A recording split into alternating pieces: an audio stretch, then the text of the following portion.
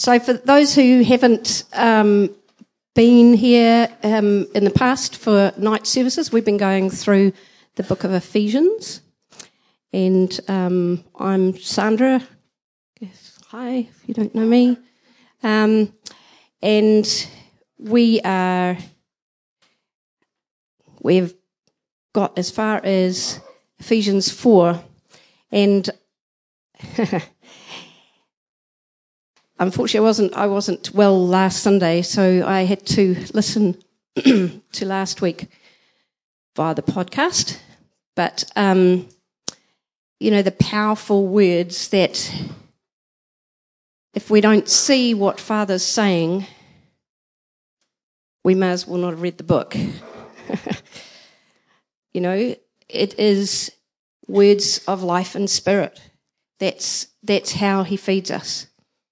So, just want to reiterate what Greg was saying about we can't come to feed from him like we would go to a university lecturer or some motivational speaker or something like that. We don't feed off him through trying to understand it and grapple it, because God is spirit, and so he speaks to us by the Holy Spirit. Okay, we've been born again of the Spirit of God. If we were able to understand him with our mind, we wouldn't, as a church, a global church, we wouldn't be in the state that we are, because we would have figured it out by now, right? We've had many years of trying.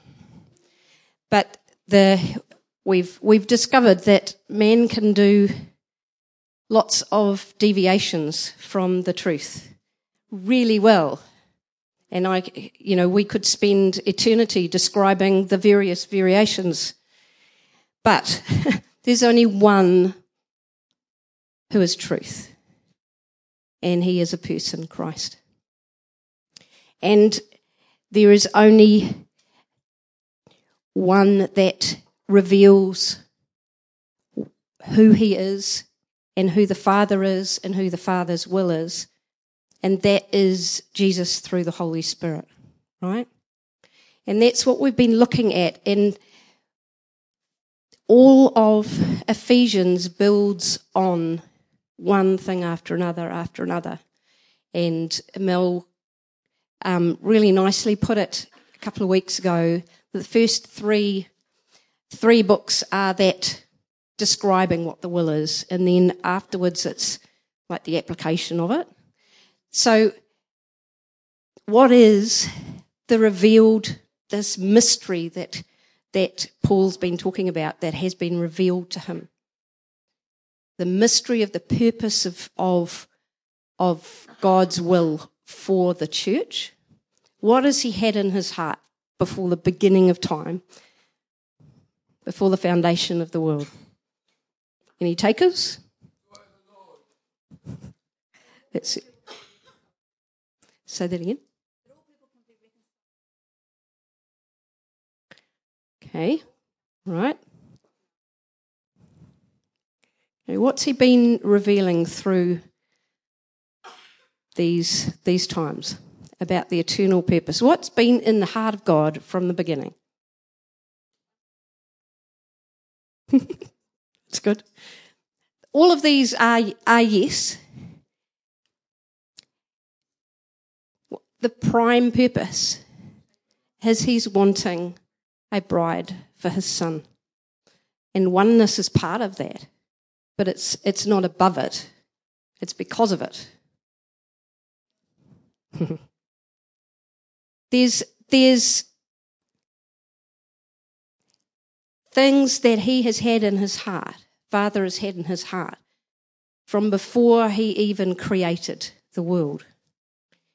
And that's what he's revealing to us. But we can't just grasp it.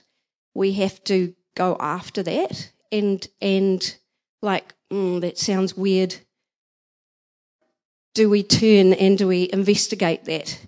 Because the revealing of this actually changes everything else. And so that's what we've been looking at. The whole book is an outlaying of the eternal purpose of God. So he is looking for a bride for his son. And he has, before the foundation of the world, he's chosen us and called us holy and blameless. And Greg spoke about that again this morning. So there was always a promise before there was ever a problem. That in itself, if we could get that, it changes the way we receive. There's always a promise before there's lack. The promise can't do the work in us if we filter it through our lack. So to know God's heart for us is the thing that sets us free into the purpose that he already has and he has already done. But if we come at it from our problem-oriented viewpoint, we can't receive.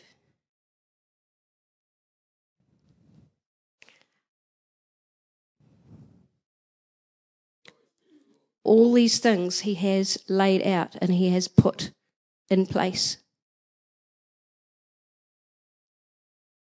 Greg talked last week, that amazing passage about this new self. 24, put on the new self, which in the likeness of God has been created.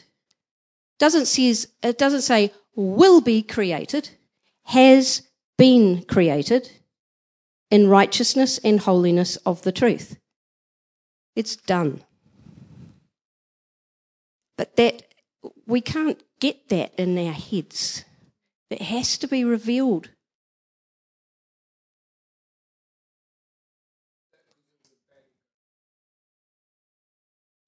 We need our minds renewed, don't we?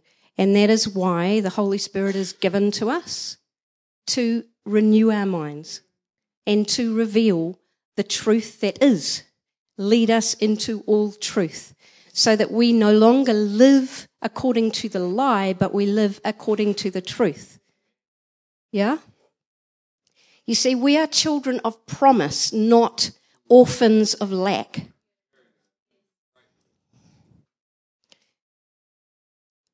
When we're asking from a position of power in us, it's not because we are drumming up something. It's because we are resting on what Father has said. That's it, simple. So I trust what Father has said way more than I trust what I say. And my saying must align to his saying if I'm to come into the life of who he is, which is what he's called me for and destined me for and chosen me for. So I've got to make that choice that I no longer speak the words that are contrary to what he has spoken.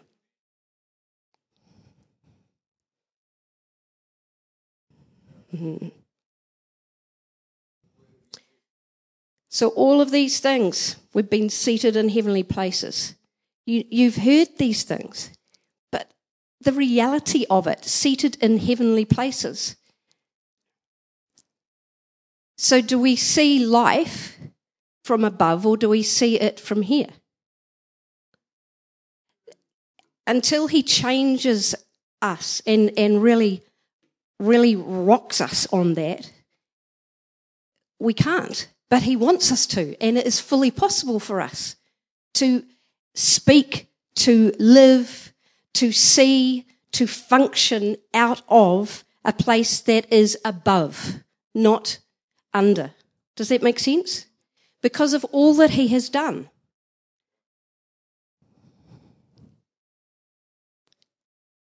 The power of this is phenomenal. Like just a few words of his life are so radical when he reveals them that we could feed off that for a year.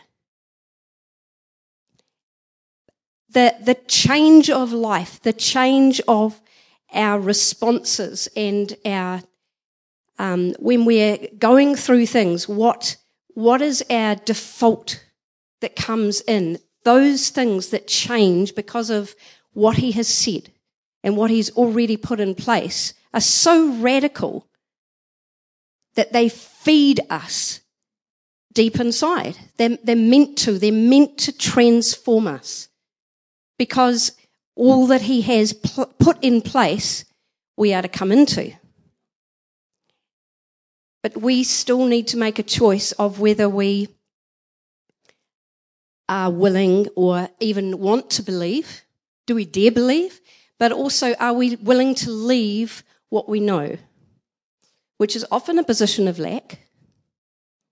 And along with lack is a relative, I'm almost going to say comfort, but it actually is extremely uncomfortable when you've tasted God. But it feels comfortable when you haven't made that choice.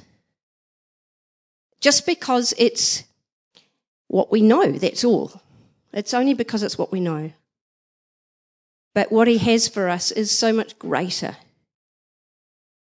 And this is why Paul has written this letter.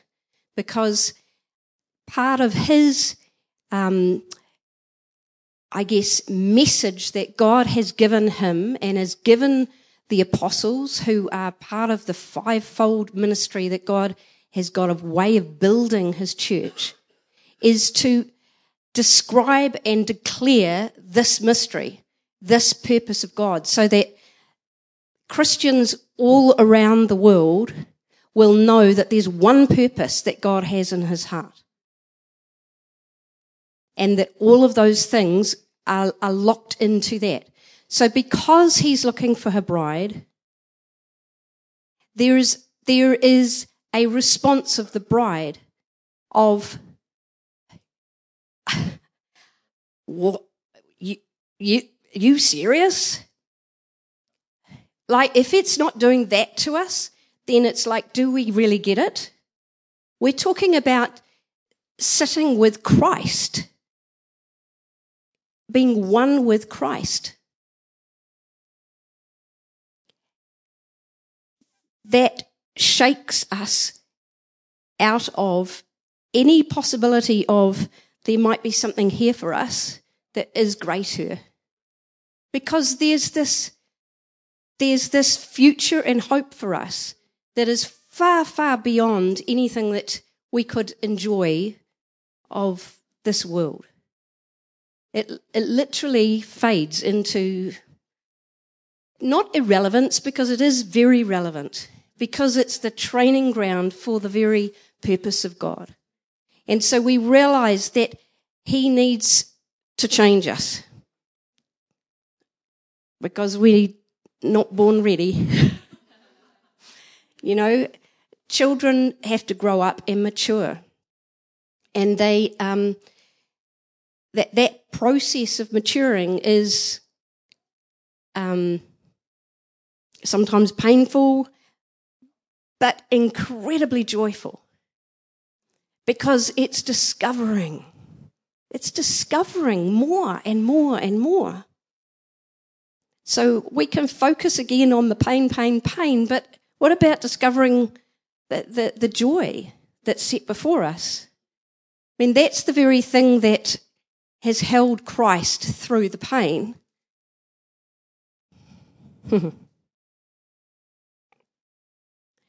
So the passage that we're going to go into is starting in verse 25. And it starts with therefore. Therefore, why is the therefore? So it's because of all this. And I just want to throw a few things out, because again, there's something in our hearts that we need to be standing on the right starting point to receive this.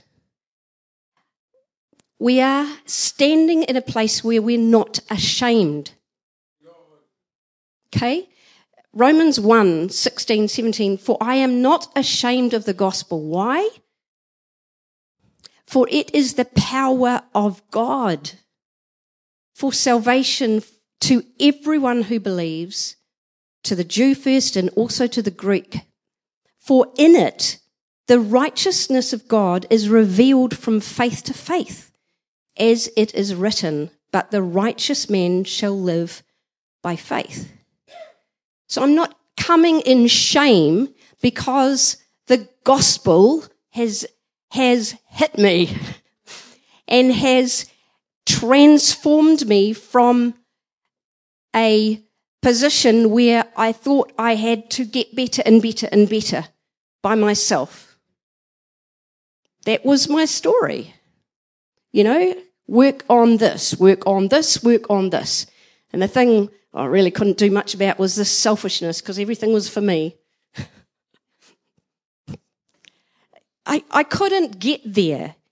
I couldn't get there by trying to understand him. I remember in those days when I was so unsettled and I was searching. And I remember going into my dad's study and pulling out some theological book and reading, and there was nothing of life I got out of that.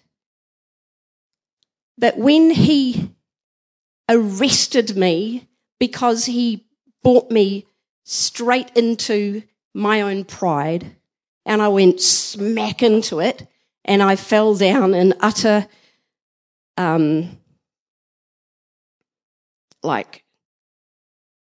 that's not holding me up much, because all my things that I'd rested on just came crashing down in front of people, and I was really, really, really, really embarrassed. But he did it for a reason, because it wasn't until then that I screamed out, "If you're there, show yourself to me." And it was like, at last, no problemo.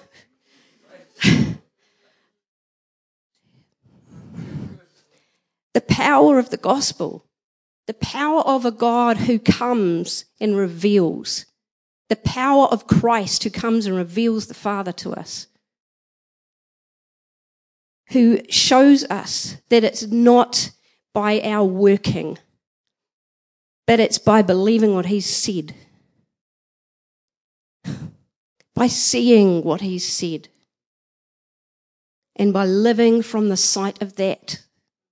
That's what the righteous will live by faith.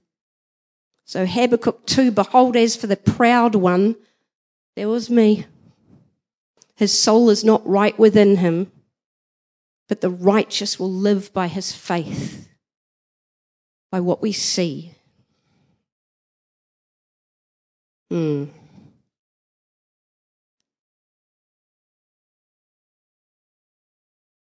I want to read the passage that Greg's shared this morning out of the Message.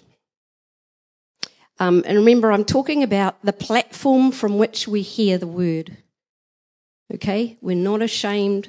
We're on a platform of something. Okay?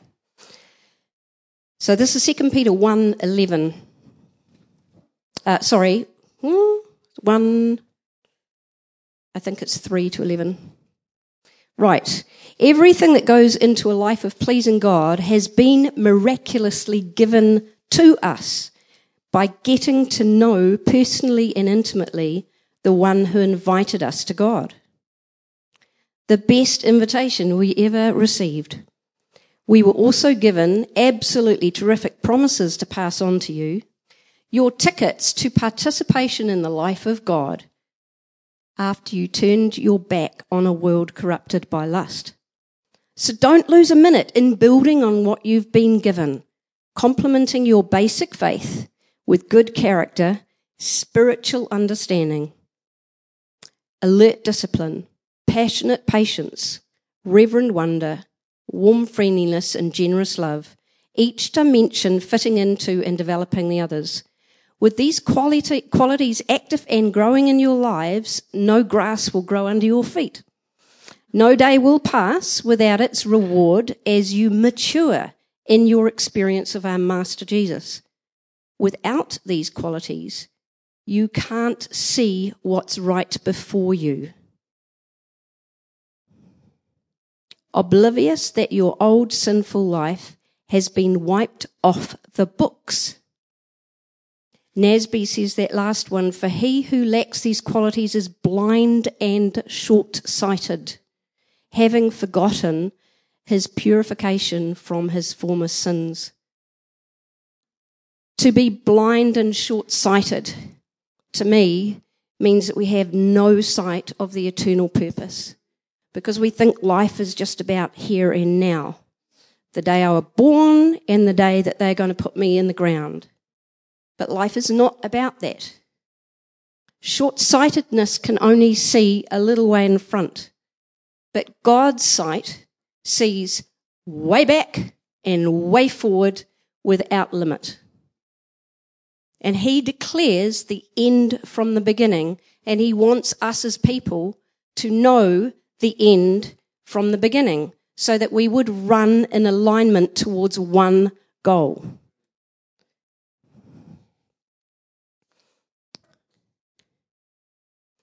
So, therefore, we're standing not ashamed, knowing that he has done this work to set us free from one kingdom into another. He has revealed and is revealing. If you're seeking after, he will reveal what his purpose is. Therefore, laying aside falsehood, speak truth each one of you with his neighbour, for we are members of one another. Be angry and yet do not sin. Do not let the sun go down on your anger, and do not give the devil an opportunity. He who steals must steal no longer, but rather he must labour, performing with his own hands what is good, so that he will have something to share with one who has need. Let no unwholesome word proceed from your mouth, but only such a word as is good for edification according to the need of the moment, so that it will give grace to those who hear. Do not grieve the Holy Spirit of God, by whom you were sealed for the day of redemption. Let all bitterness and wrath and anger and clamour and slander be put away from you, along with all malice. Be kind to one another, tender-hearted, forgiving each other, just as God in Christ also has forgiven you. It's interesting, isn't it, this lay-aside thing. It sounds like we've got a responsibility, that it's not all going to just happen with God. Zap, and it's all sweet as. It's amazing how many times it says lay aside in the word. If you look at Colossians 3, 1-10, it's an almost parallel passage to what we've just read. It talks about, in the same sort of manner, about, let me see, in verse 10, in verse 9 and 10, since you laid aside the old self with the evil practices and have put on the new self, who is being renewed to a true knowledge according to the image of the one who created him. It's almost identical, isn't it, to what we've just read out of Ephesians 4.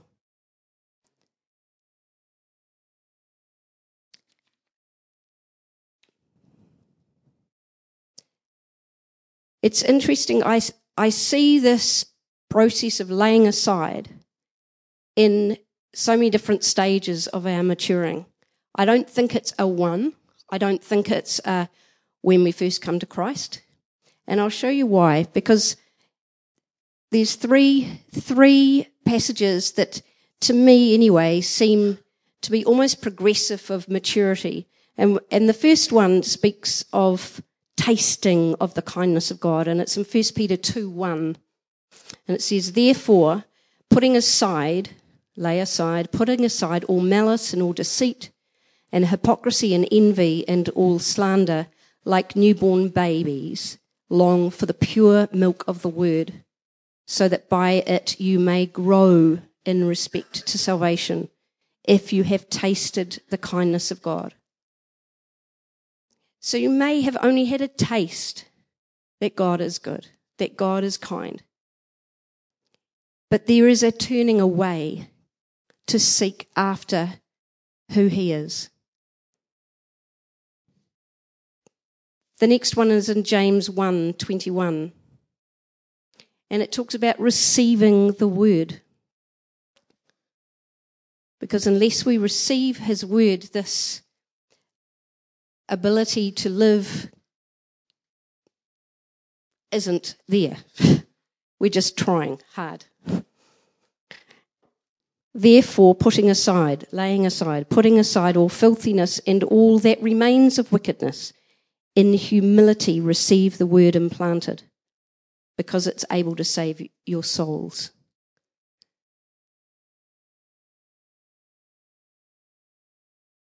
The beautiful one in Hebrews 12, we all know, I'm sure. And this is about seeing. So we taste, we receive his word, we start to see. And now it's interesting what it is that we can expect. So Hebrews 12:1, therefore, since we have so great a cloud of witnesses surrounding us, let us also lay aside every encumbrance and the sin which so easily entangles us, and let us run with endurance the race that is set before us, fixing our eyes on Jesus, the author and perfecter of faith, who for the joy set before him endured the cross, despising the shame, and has sat down at the right hand of the throne of God.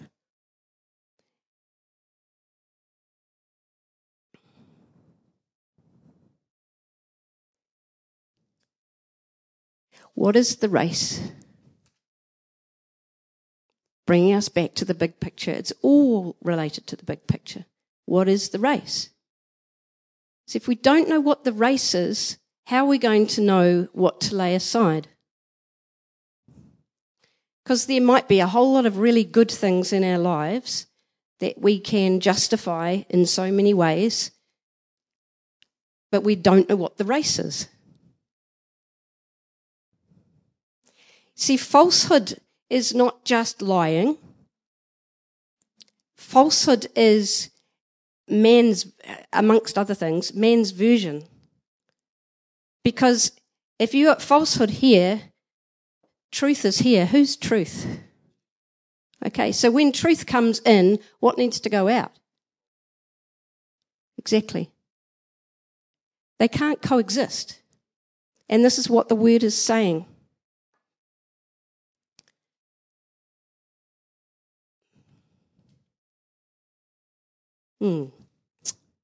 Just let that one sit for a while.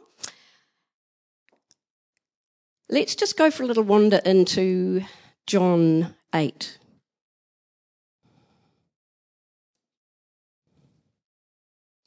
Sort of around 31, I guess, a good place to start. I won't read all of this. The truth will make you free. Are you hearing what you heard this morning? It's amazing, eh?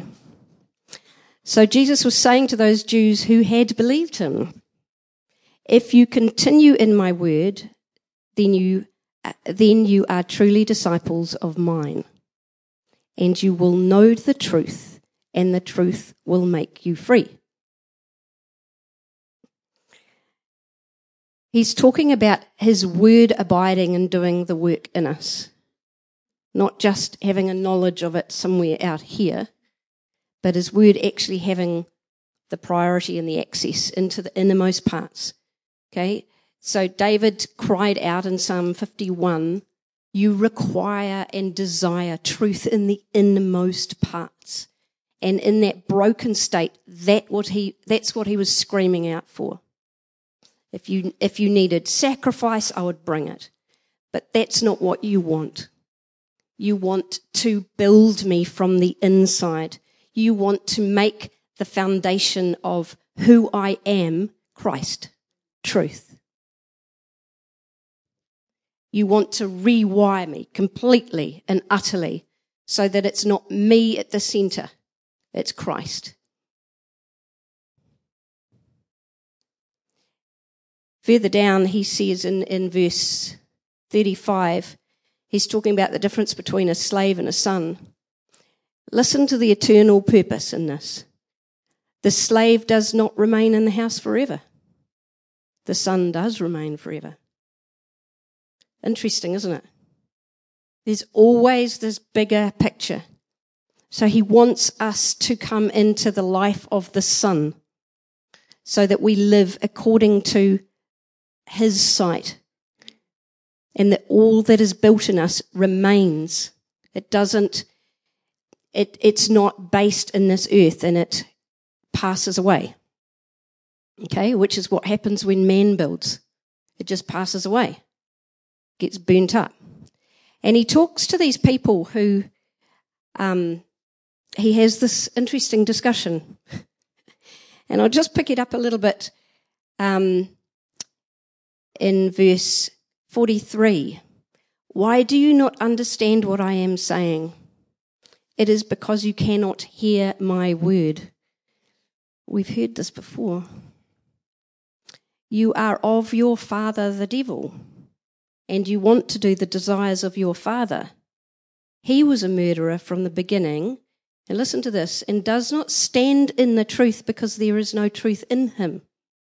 In other words, how can we stand in truth? Only if there's truth in us, the person, and he's done the work. Yeah? And he's talking about Satan. Whenever he speaks a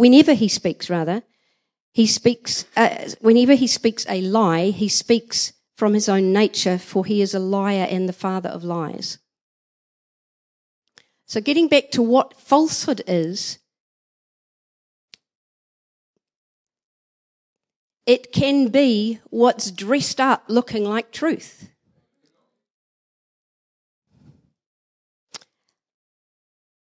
Sometimes it's obvious and sometimes it's not. And that's why we need the Holy Spirit to lead us into all truth. We've got this movie called Luther. And as a modern day Christian looking at it, some of what's in that movie is so obviously false, but it wasn't to the people of the day. There's a scene where this beautiful young mother with a crippled daughter who she's only being able to feed because they're living in the woods and she's selling the firewood that she's collecting, and so the monks buy the firewood and they have a relationship with her, and Luther is realizing that things are not all they should be within the Catholic church that he's involved with. And she comes, and the hope in her eyes, and she hands him this scroll, and it's what they call an indulgence, that she has just spent her very little money that she's got to buy this indulgence from a priest to save her daughter from the fires of hell. Now, that seems inconceivable to our modern thinking, but it was absolutely the thing of the day. And they didn't have the Bible in their own language. They were controlled by the priests for many other reasons that had nothing to do with God. It was to do with politics. It was to do with getting money, to making Christendom great by building a great cathedral, that sort of thing. Very obvious. But there are things that come in the Word, and we think, is that obvious? In Matthew 7, not everyone who says to me, Lord, Lord, will enter the kingdom of heaven, but he who does the will of my Father who is in heaven will enter. And they're saying, but Lord, did we not prophesy in your name, cast out devils? And he's saying, because they're trying to justify. Their hope is a false hope. And he's saying, I never knew you.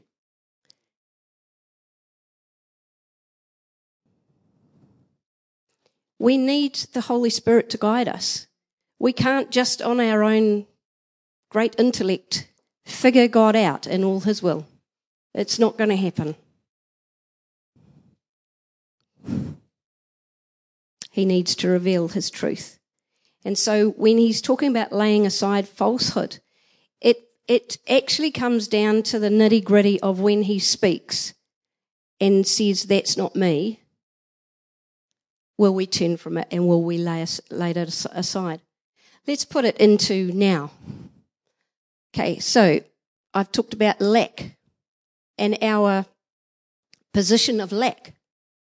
So when we hear a word that talks about the promises of God for us, do we say, but no, I couldn't do that because of my lack?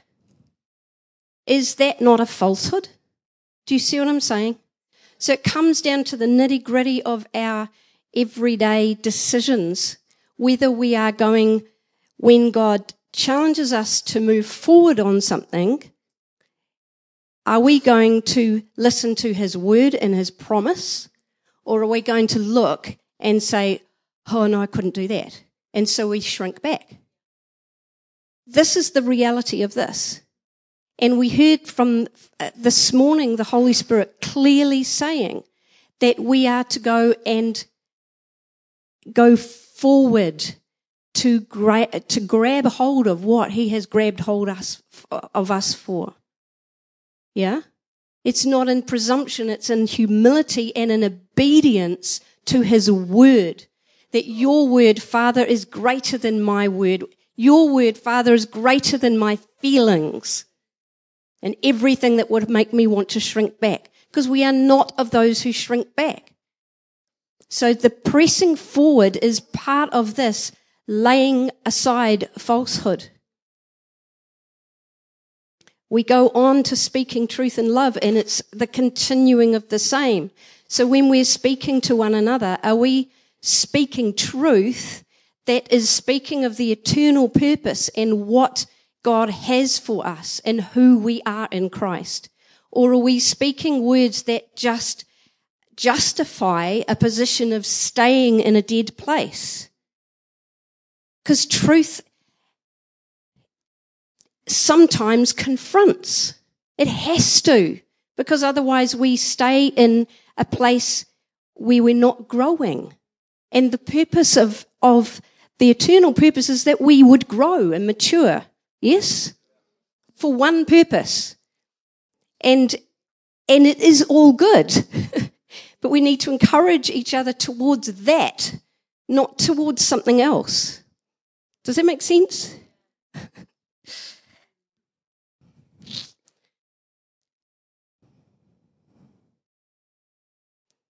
Ephesians 4:15, but speaking the truth in love, we are to grow up in all aspects into him who is the head, even Christ, from whom the whole body being fitted and held together by what every joint supplies, according to the proper working of each individual part, causes the growth of the body for the building up of itself in love. So everything comes from him.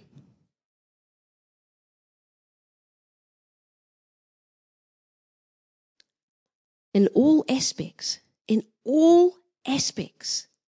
grow up in all aspects into him.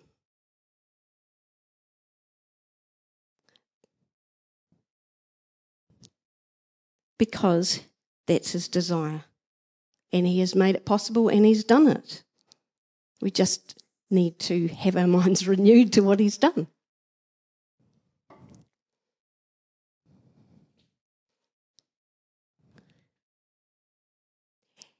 When it's talking about the proper working of each individual part, and that there's a supply that's happening from each joint, we need to ask ourselves the question, is our supplying holding the body together? Is it joining us closely towards the one goal? because that's the proper working. And if it's not, then we need to examine our hearts, because it's given for that reason. Anything that we say, anything that we are a gift to each other. We are members of each other. And so the reason why we're here is to encourage and help each one towards the end goal. So we're in the flow of what the Holy Spirit is doing, joining closely together. That's not me out here just figuring out my stuff and I'll come back when I've sorted it.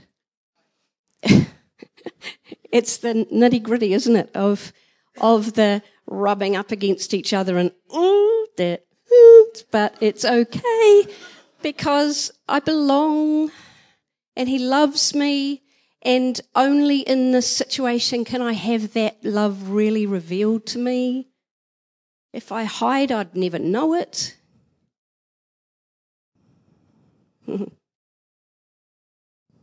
It's beautiful, isn't it? So this love can go places. Speaking truth in love, love goes to places that fear won't go. Because fear is afraid of people, afraid of rejection. But love is safe. Yeah? Love is able to love because love is loved. Yeah? If someone rejects what I say, that doesn't mean that I fall apart, because I'm loved and accepted. And I can love even when I'm rejected and keep on loving because I've received and am receiving that love from him all the time. That will keep on. This is what we were singing about. He will keep on coming after us. And he will, what was that line? I thought that was so appropriate. There's not a lie you won't tear down coming after me. We need truth in the inmost parts. I need him to show me what that is. I don't know. Some of it I do, but most of it he has to reveal. And even if I did know, I wouldn't be able to fix it myself. Thank goodness for that, eh? Yes.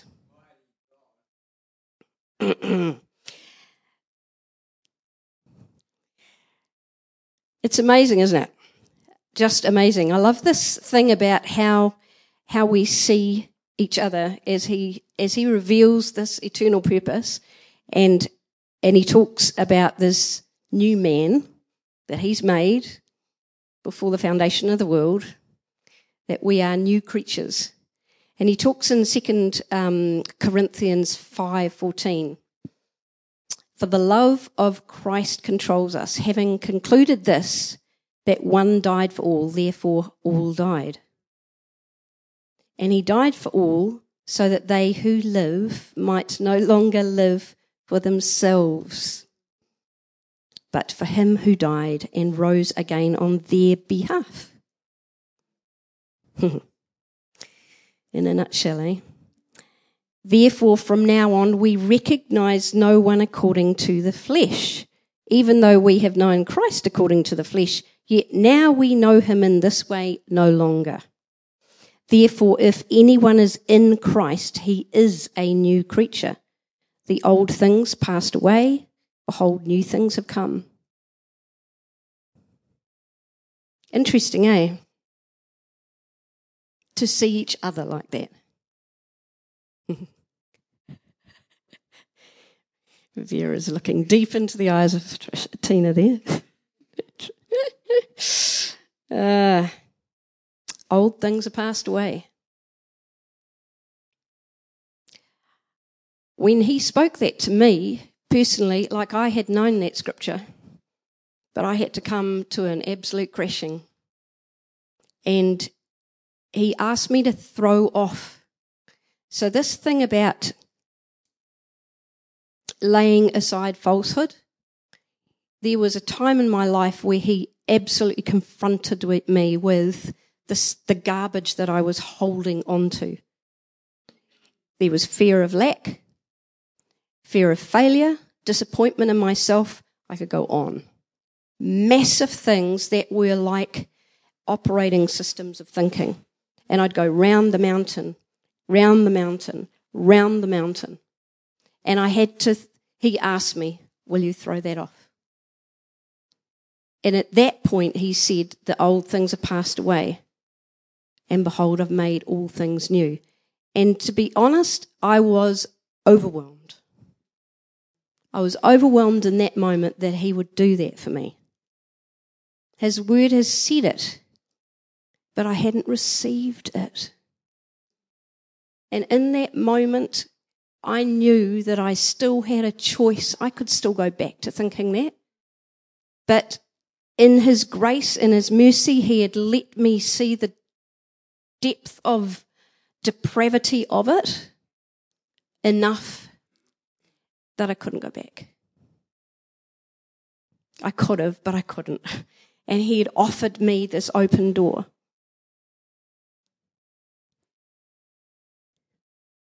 Why would I want to go back there? And yet, so many times it's tempting to go back to what we know, and yet he's got an open door for us. All things are made new. The reality of who he is and what he has done is so powerful, and it becomes the new starting point we can receive from him. I'm not going to go on too long. I just want to finish with these last few verses, which really are the outworking of what's been said.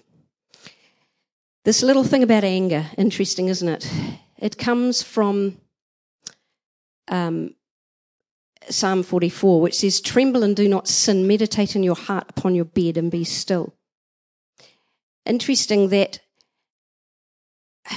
when you think of it in terms of the eternal purpose, who belongs in our heart? What belongs in our heart? Our heart is his.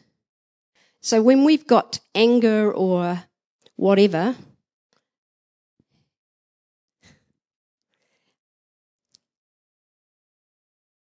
it's stopping him doing what he's doing in us for this eternal purpose. Yeah? So to not be reconciled or reconcilable is to not allow him access.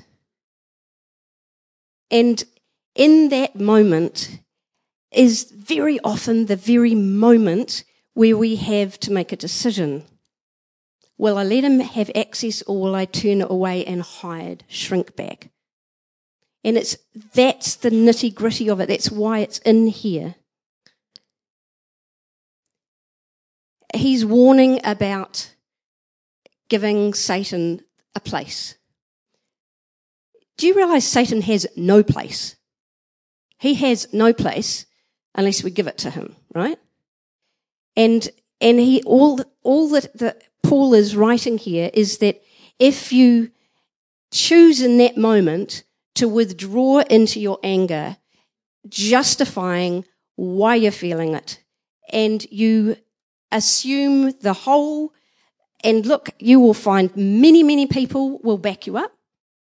You go and talk to 99% of your Christian friends, I hope not in this community, and they'll say, yes, you've got a right to be angry and you've got a right to be standing up for your rights. What is Christ saying? What is Christ saying? He's saying, guard your heart, because it's the wellspring of life. And your heart is way more important than this issue. Way more important. In fact, he's saying, repay evil with good. because I live in you and I'm doing that for you all the time and have been. Love resides in. That's in Romans 12:19, if you want to go have a look at that. You don't have to take revenge. You submit to God and resist him, and he'll flee. Don't try resisting him without submitting to God, though. It doesn't work. 28, I love this. This is the radical power of what lives in us. That he's talking about someone going from stealing to sharing. So they've been stealing. He's saying go and work with your own hands. Why? What's the whole motivation? So you can share with those in need. What's our motivation for going to work? Share or keep?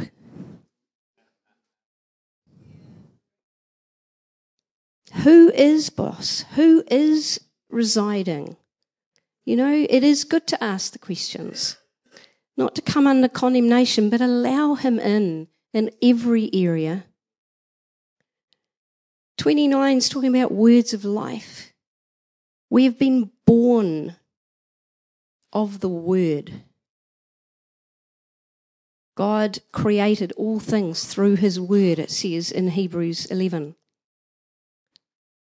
By faith we understand that the worlds were formed by his word, so that what is created and what is visible has not come from what is visible. It's come from the invisible realm.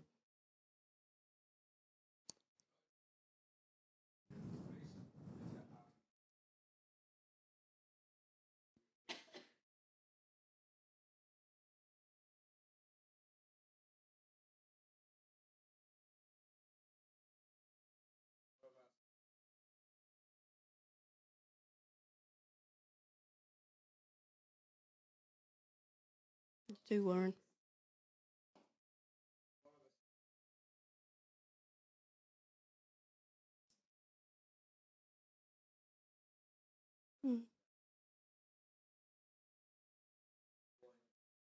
Yep. Let's take that into a discussion afterwards, Warren. Sounds good. Yep. This is the reality. It is war of the spirit against the flesh. Always. We're all in it. So these words of life that we've been born from, been born again by the Spirit, we know the power of his word. We know the power of life that comes from hearing his word, because we've received his word, if we have received his word. So what we say is of high significance, isn't it? It carries weight in him. And so the journey together is that we are sharing the words of life that are helping and are empowering, the grace that empowers to overcome things. When we were going, Chris and I were going through all this stuff with Chris's illness a few years ago, there were a couple of people, and I've said this before, there were a couple of people who were the prime ones who would speak the eternal purpose to me, so that my sight would be lifted up above the things that were going on, to see the purpose behind it. Had I not had that, I don't know how I would have gone through it, you know?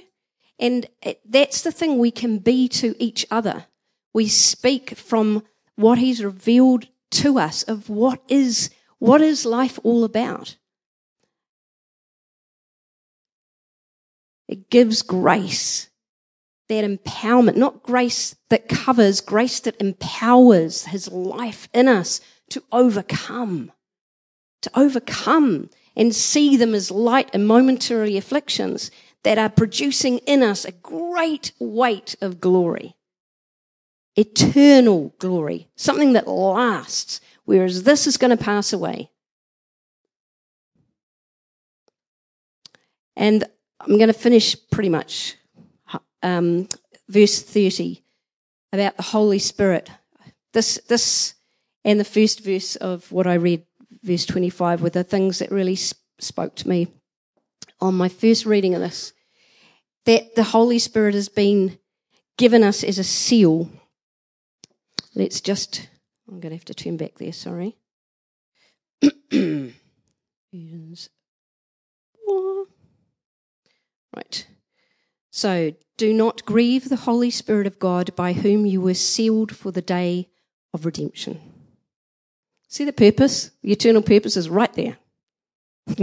Why were we sealed? For a day. For a day. There's a finish line. Yeah? And it's not just sealed like, okay, so we just kind of stamp you so you're ready. It means ownership and security. It means we're sealed from destruction and marked for reward. Interesting, eh? And the process to gain the reward is the sanctification process, isn't it? And who's highly involved and completely needed in the process of sanctification, if it's not the Holy Spirit. Okay, so if we're going to grieve him, it's probably because we're not cooperating with his process. Just saying. Like he's prodding us on something and we're saying, no, I don't want to hear about that. Thank you. I'm just going to go over here. And, yeah, it's good to really ponder who he is. Like he's not just, I don't know, I can't think of anyone. He's not just like a little lost kitten that's just come in or something. Like we're talking about the King of Glory in us. Yeah? Love little lost kittens. But, do we actually give him the time of day? Do we give him the honour?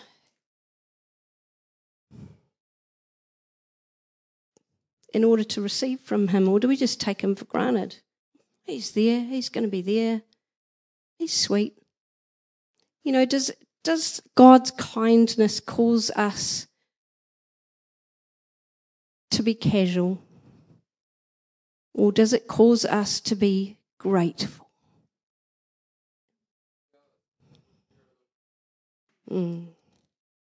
Yeah. So all of these things in the last couple of verses, to me it's all more things to be putting away, but it comes through this receiving from God in Christ. We've received this forgiveness. We've received his kindness. We've received his tender-heartedness. And that becomes in us our will, which gives us the capacity, doesn't it, to do the same for others. So if we're having struggling with forgiveness and stuff, the first point of call is, well, has he forgiven us? Has he forgiven you? In fact, he puts that up there and he says, if you don't forgive there, I can't forgive you. It is really serious stuff. Because he needs an open vessel that he can continue to work in and work with. So look, I'm just going to leave it there, and there's a few questions. I'm sure there's many other things that will come up through Christ in you. Yeah? Each one. Amen.